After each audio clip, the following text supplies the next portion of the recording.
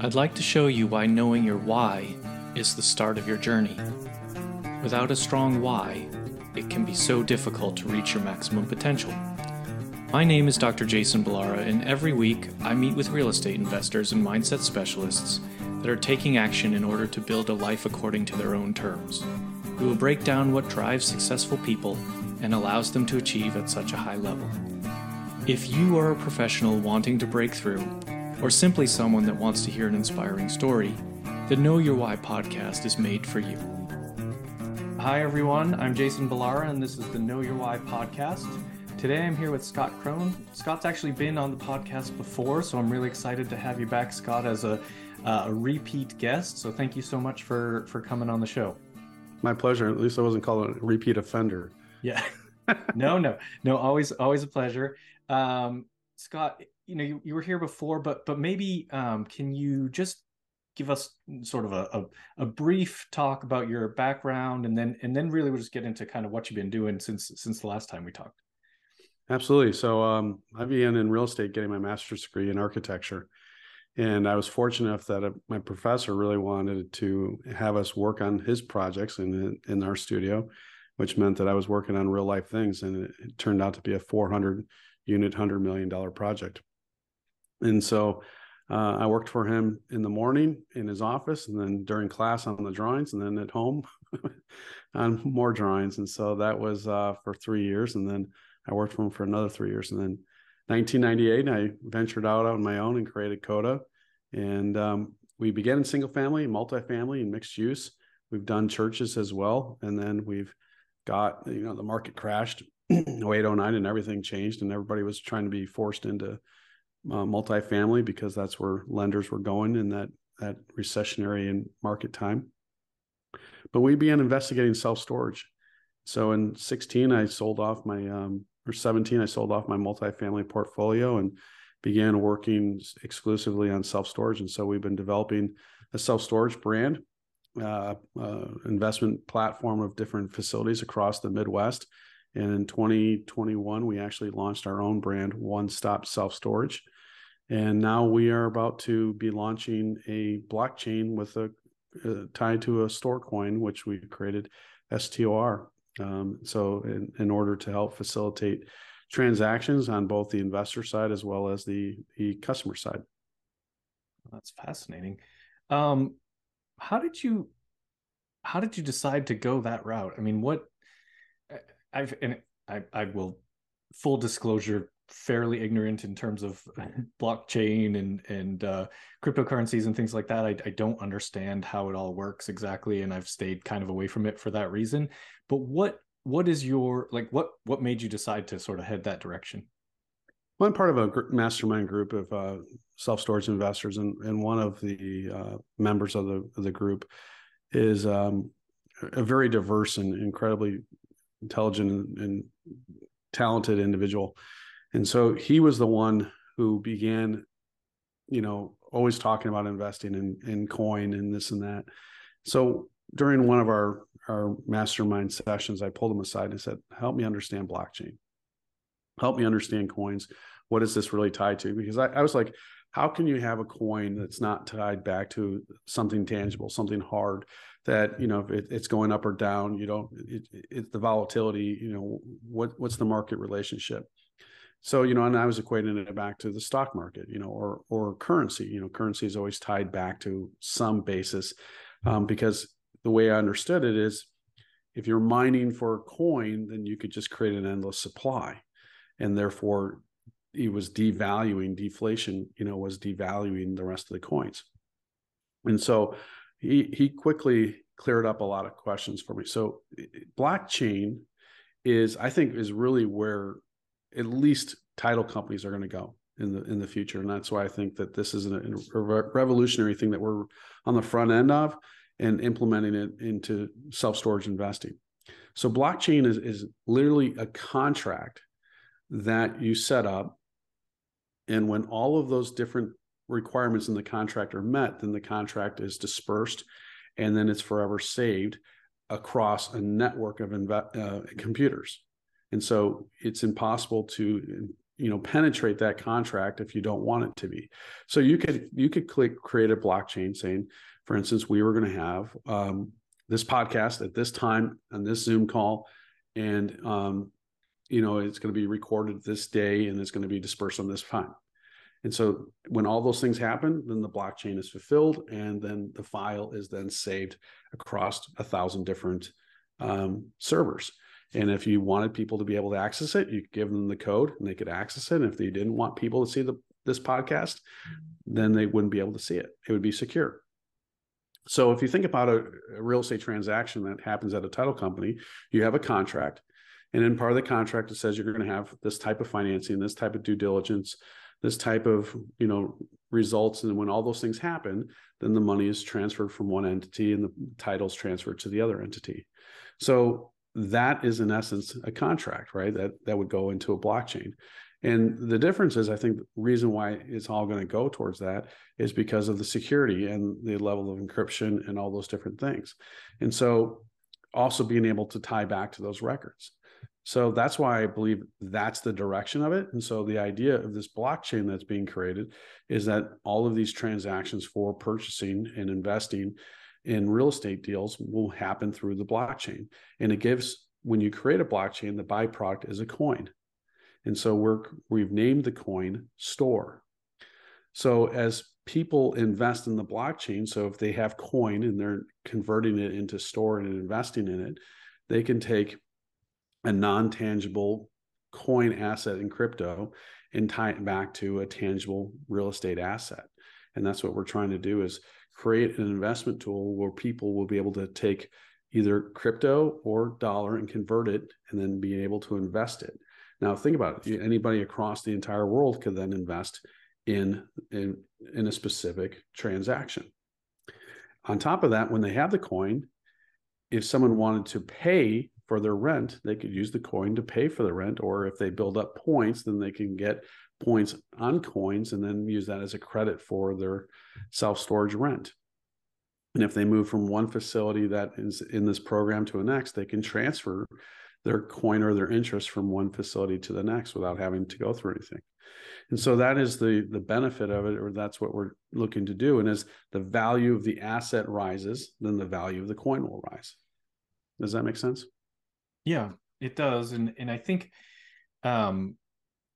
it's a great explanation. I think I've heard similar, sort of similar conversations regarding like Bitcoin and things like that, just other blockchain technologies. And one of the things that always gets mentioned, and I'm really just kind of playing devil's advocate, but is that it's secure. Can't, sort of been told it can't be hacked, all of that.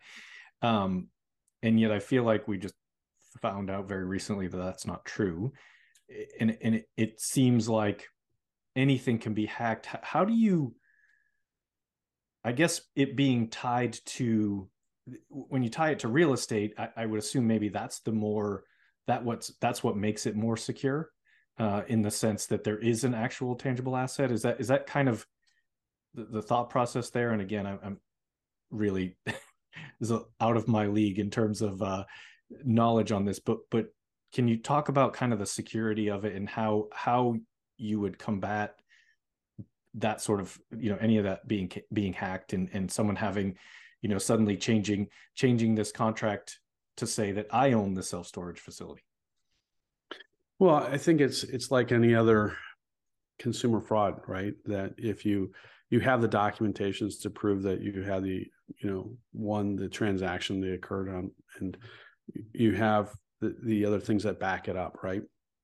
And those are across different spectrums as well. So it as the blockchain is dispersed, it's not all in one location. So I think what we see is that when there's a hacking going on, it's attacking one server and then they can get into the network and go after it. The idea of the blockchain is that there's only a fragment of that file that is located in that one server. The rest of the fragments of the files are in different servers. So can it be hacked? Okay. Is it less probable to get the entire file? More than likely, because of the fact that it's across a lot of different servers, and only the blockchain is able to bring all those things back into one complete file. So you know, when we were building homes and when we're working with people, people say like, well, or having a conversation in terms of family succession and planning, right? Like, well, if I die, right, or if my sump pump fails, or this or that. I'm like, hold on a second. First of all, it's mechanical. It's not if, or it's not if you die. It's when you die, and Right. it's not if your sump pump fails. It's when your sump pump fails. Like, what are these backups? What are these other things that we have to make sure that there's redundancy, that there's things to protect your investment, and if you think about, you invest a lot in your home, you put a lot in your basement, so you're protecting your investment. So is anything perfect that man makes? No, nothing is perfect. But can we make sure that we have done enough or gone beyond what we possibly can think of in order to protect ourselves? And I think that's what the idea of blockchain is. Very cool. When you, so again, another thing that I've sort of heard is with this allows you to make what would typically be an illiquid investment liquid, because people can transact using the blockchain, using that technology while it's still in sort of the hold time of an asset. Is that one of the benefits that you would describe, or do you? They would use the coin. So they would use the coin to complete the transaction, and then it's recorded in the blockchain. So the coin becomes the currency by which the blockchain is facilitated. Got it. So, and I guess maybe just to clarify what I'm saying here, in a typical syndication, for example, with you have your funds, and if someone invests, then they're not typically really able to leave that investment without a lot of serious legal implications during the hold time of that investment. But with the coin, the thought process is that if they wanted to sort of sell their shares in that investment, they could. Yeah, and I think that it gets into the nuances of that contract. So what is offered? Yeah. So if the sponsor says, hey, we will allow this to happen, then it could happen. If a sponsor says, hey, you can't, then that's going to be the nuance of each individual deal, right? But it does give you the person the flexibility of saying, hey, we can offer this. I think there has to be a stopgap, because what if everyone says I'm liquidating my store coin and I want out? How does that transpire if everyone's dumping it and then you have this physical asset, right? So the only way to liquidate it would be to sell it. So I think the nuances of that is from deal to deal and from situation. Okay. How does this impact your investors? Is this, suppose you put together a deal, would you be able to, can you take coin and also cash within these investments, or does it have to be one or the other? No, I think it would give people the ability to do either one. But the other side of it is that you can structure the investment either as the debt vehicle or the equity vehicle within the coin. So there's a lot of flexibility within the program, depending on how the whole thing is structured or how it's presented. And that's, one of the unique factors of it. You could do, in essence, I'm just using a generalized term that people are familiar with, like crowdfunding. You could do a crowdfunding to create the debt instrument.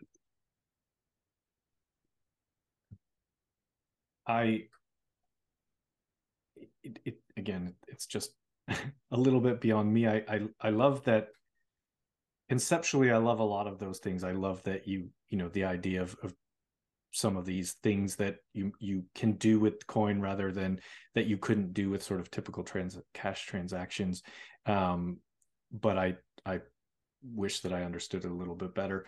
Is your idea that you're going do you think that's kind of the way that the world is moving, is towards this type of transacting, or is it just an ancillary thing to regular transactions with cash? No, I think it's definitely the way it's going. It's the new currency, right? My kids don't even carry a wallet anymore because they have a phone and they just tap things, and all these transactions are digital, and They don't know what the value of cash, right? In terms of CIF, when my football coach would say when he was selling the sweatshirt, CIF, cash and fist. So it is the new direction. I mean, and I think that, how many transactions are occurring now outside of the normal the normal, I would say 1990, 2000 transaction. I mean, in all of our facilities, we're trying to go cashless. We're trying to make people pay either credit card or a check, and preferably, credit card. We make sure we get the transaction so the check doesn't bounce. So in each of these things, we're looking to make systems more routine, more repeatable, and with less hiccups within them.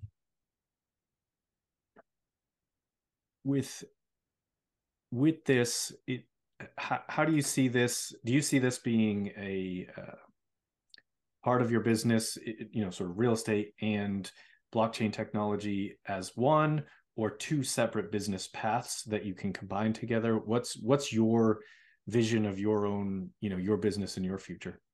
Well, the blockchain is just simply a tool, right? Okay. So it's no different than saying, hey, we're going to accept payments from Venmo, right? That is a tool in which we still facilitate the real estate. So first and foremost, I'm a real estate developer. That's not changing. But if we can use a tool in order to help build and grow our business, then we're going to utilize that tool. And the flip side is, let's take it back a second. If we were just a simple self-storage facility and say, hey, we're only taking cash, then, we across the country, we'd have to have banking system that we could have in every single one of our cities so that, our employees could go in there and deposit the check, and we'd have to have some way or the cash, and then we'd have to have some way of verifying that the cash was accurate, that it wasn't, stuck to someone's finger on their way to the bank and they didn't deposit all of it. So these are all different ways in which we're raising the level of transparency. We're raising the level of accountability within the whole program to ensure that these things are done properly, and that I think and if we didn't have those systems, I mean, there's a reason why these systems were all being created, is to make sure that these transactions weren't, they're being done as well as possible and accurately as possible. Great. That's great. I mean, it does really seem to offer a broader range for people to, sort of be a part of an investor as an investor. And also, I guess, they can pay for the service that way. So it does open up that picture quite a bit. What on the real estate side, what do you got going on right now? How's your portfolio looking? What kind of growth have you seen over the last year, especially with the way the economy's gone?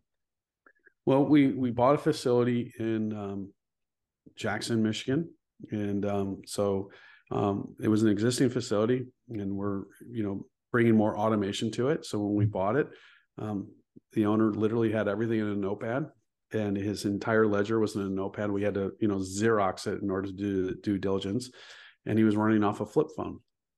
And so, we've brought a lot of automation to the facility, including, a gate that you have to hit your PIN code to get in, and, raising the level of security there.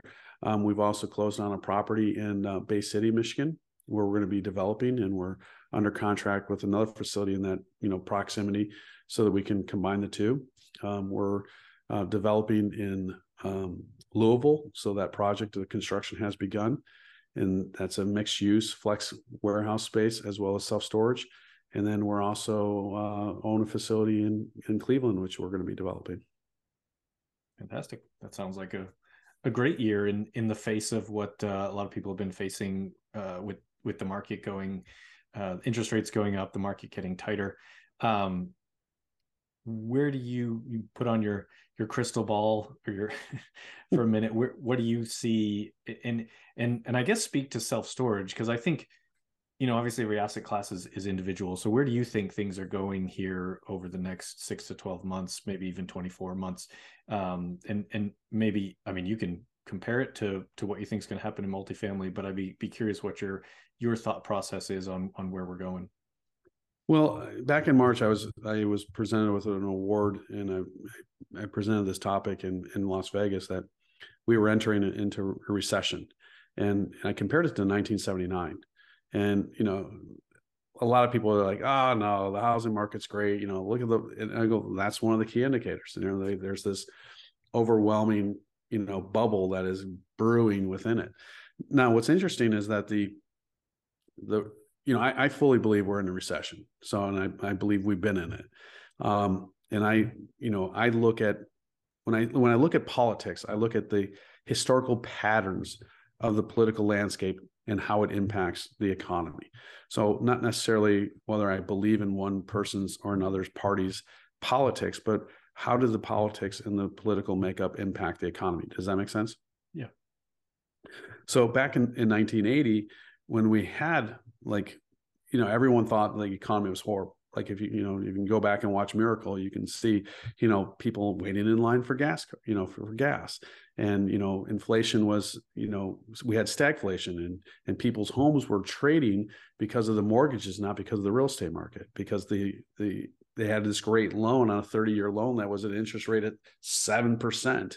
And that was way better than what was being offered. So people would sell the home based upon the mortgage because people could afford more by owning that mortgage. And so I went back and compared them side by side, like where we were. And like gas, if I had asked you what you think the adjusted price for gas was in 1979 compared to today, what would you think the price would be? I live in California, so this is always, the price of gas is always a tricky question. I mean, I'm guessing because of the tone of your question, it's probably similar or higher than it was now. It's $2.35 adjusted to today's dollar. In Chicago, we got up to high as $6-7 a gallon.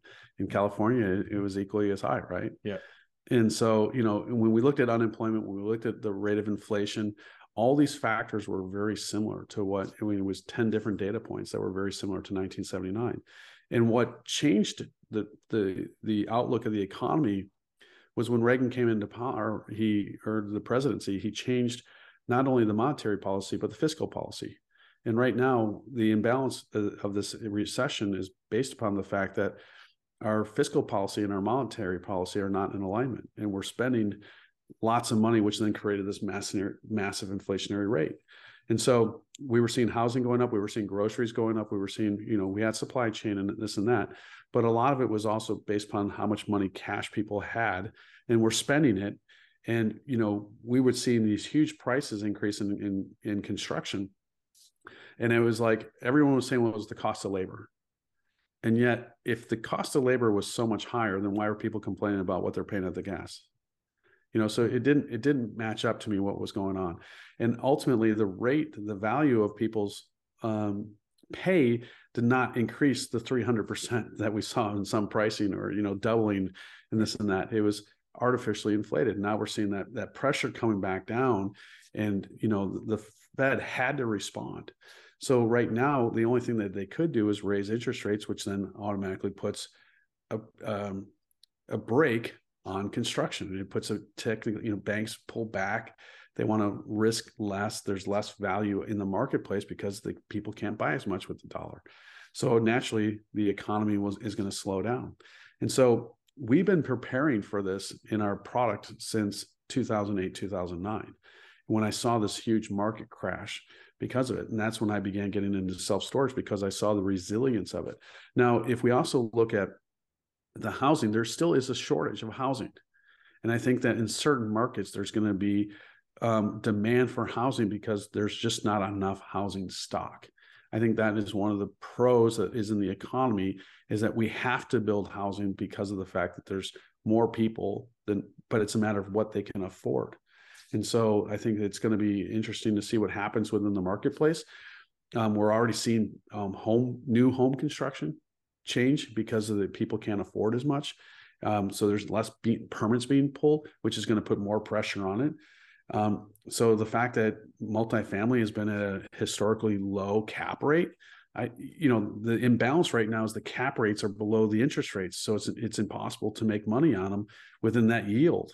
And so something's got to alter within that rate in order to adjust for it, because of the fact that if, there's always been historically a gap or a separation between the cap rate and the interest rates, and that's where investors make their money. Yeah. So do you think, comparing self-storage to multifamily there, I mean, you can make it, I think there's an easier correlation to look at between, okay, we have a housing shortage, so maybe multifamily values don't drop a lot. What do you think, from a self-storage standpoint? It's always been, everybody says it's recessionary resistant. What do you see happening specifically in self-storage through this? I don't think there's any reason not to call it a recession. Well, it seems very much like one.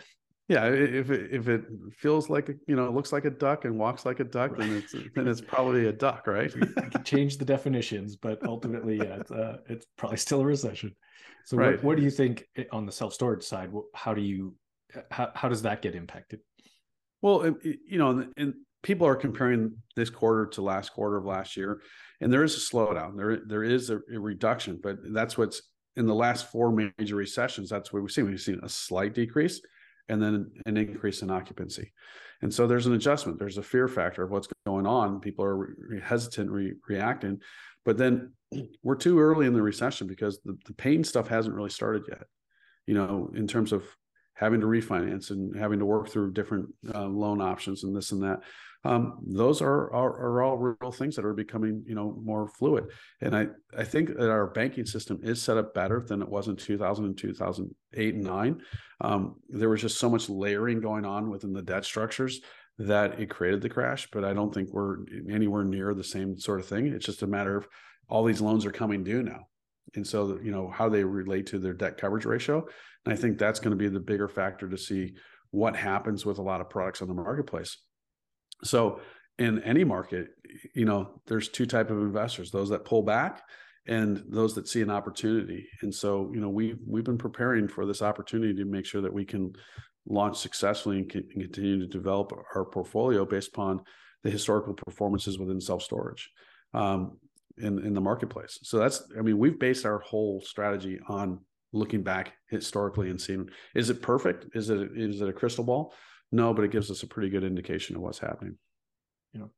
Well, and we had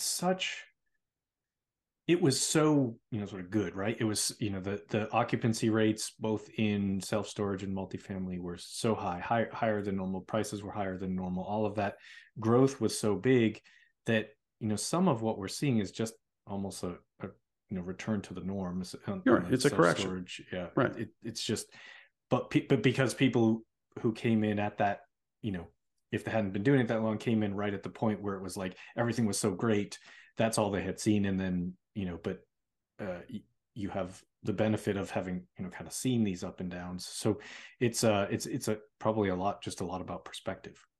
Absolutely, and and we always say you make your money on the acquisition, not the sell. So you got to make sure that you're buying right. And to me, it doesn't matter if you're in a strong market or a negative market or wherever. You still got to buy on the fundamentals, right? And if your fundamentals aren't correct, then when there is a correction, you're going to be feeling it.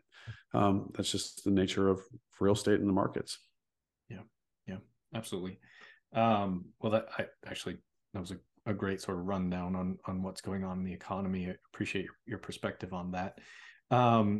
Let me switch gears, Scott, so I can ask you the questions. And I asked you them last time, so we'll see. Maybe your answers are the same, but things change. So the first question, of course, is what is your why? I don't know if you have had any evolution there. Obviously, you're sort of introducing us to a new at least component to your business. So what's your why? What's driving you at this point? Well, things have changed. I'm now my youngest graduated early from high school and enrolled early in college so that she could train with her athletic team. So we're officially empty nesters. So why I can expand a little bit more into different areas and broaden the breadth of our investment is because I have more time. So it's a matter of we're in a different stage of life, and so my why I'm choosing to do different things is altering because my kids are now becoming adults and are adults, so it gives me a little bit more bandwidth, if you will. Yeah, it's fantastic. Yeah, there's a. It's funny as a parent with relatively young kids. This day will come for you too. Yeah. Years down the road. But the funny thing that I always it strikes me is it's like I thought I was busy before.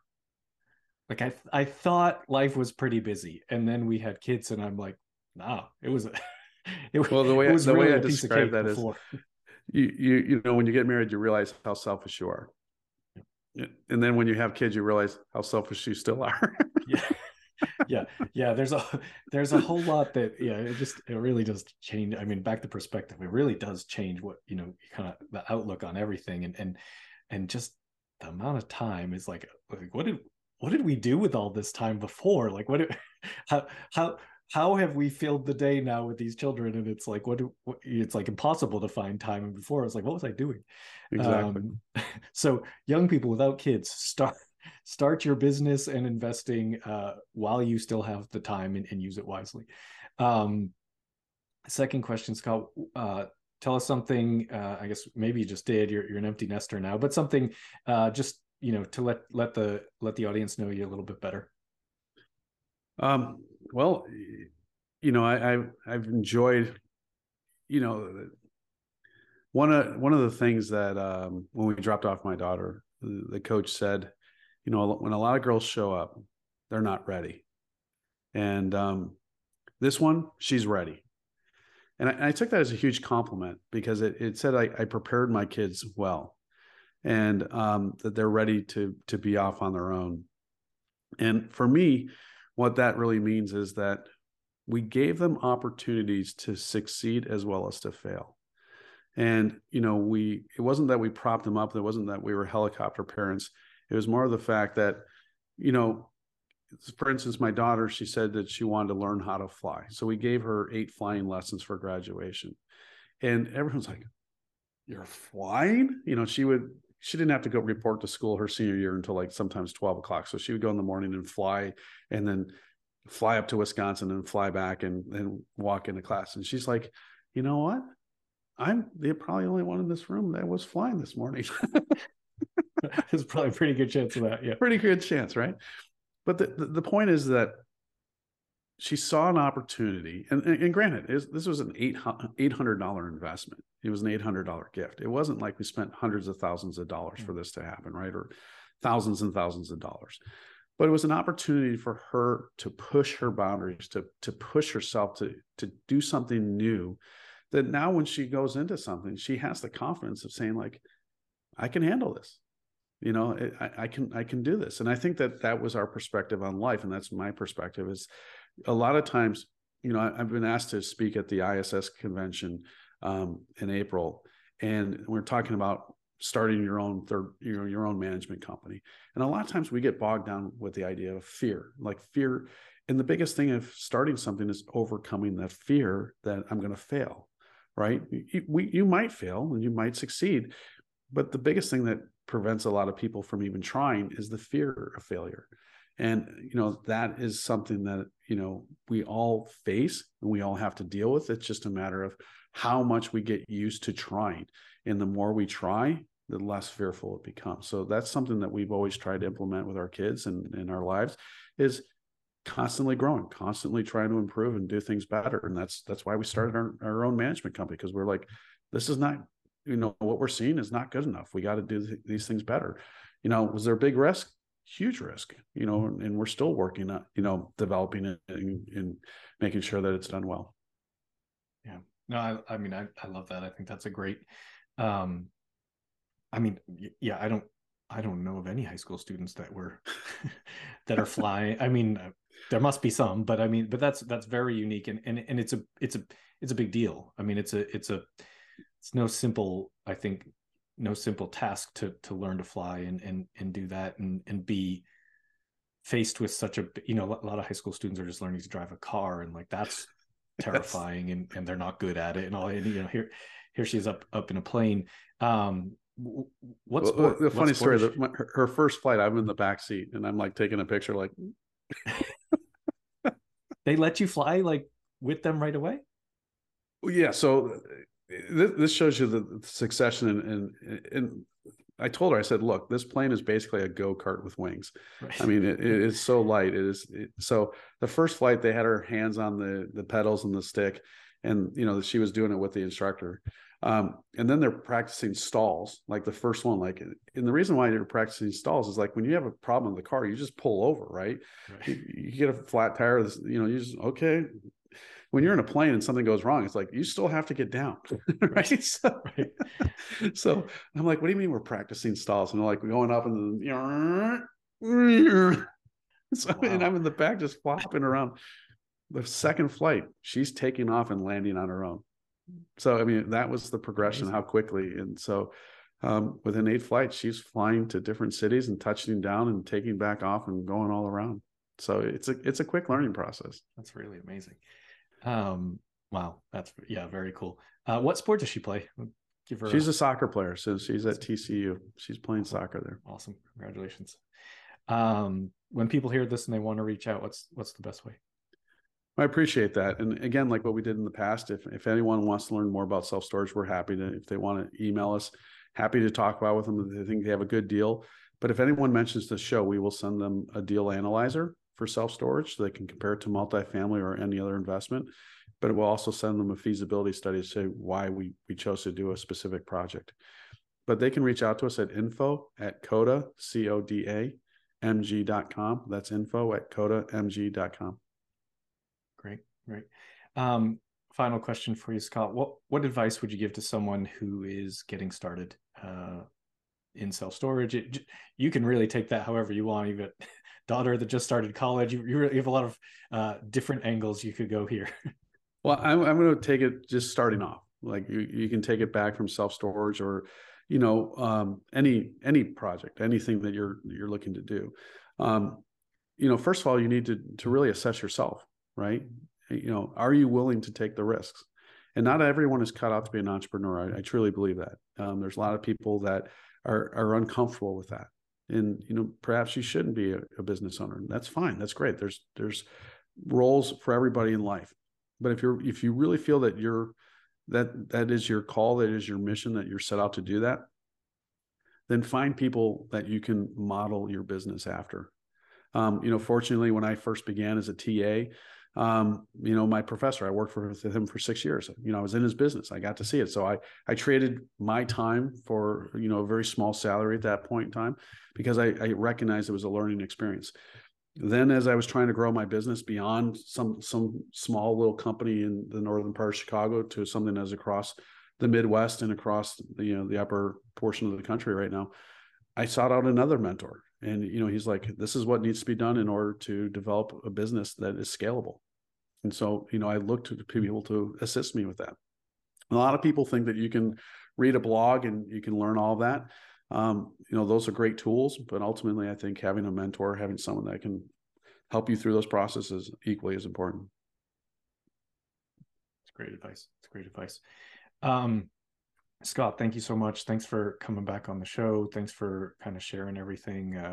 Really excited for you for this, sort of the new things you have going on, including being an empty nester. I mean, there's a lot there to be figuring out. So very happy for you, happy for your daughter. That's awesome. But yeah, thank you again for coming on. My pleasure. Thanks for having me. Yeah, absolutely. Folks listening, when you hear this, I'm sure you're going to love Scott and definitely reach out to him. But if you enjoy the show, please like, rate, and review, and that will allow us to get more great guests like Scott. Thank you. I'd like to show you why knowing your why is the start of your journey. Without a strong why, it can be so difficult to reach your maximum potential. My name is Dr. Jason Ballara, and every week I meet with real estate investors and mindset specialists that are taking action in order to build a life according to their own terms. We will break down what drives successful people and allows them to achieve at such a high level. If you are a professional wanting to break through, or simply someone that wants to hear an inspiring story, the Know Your Why podcast is made for you.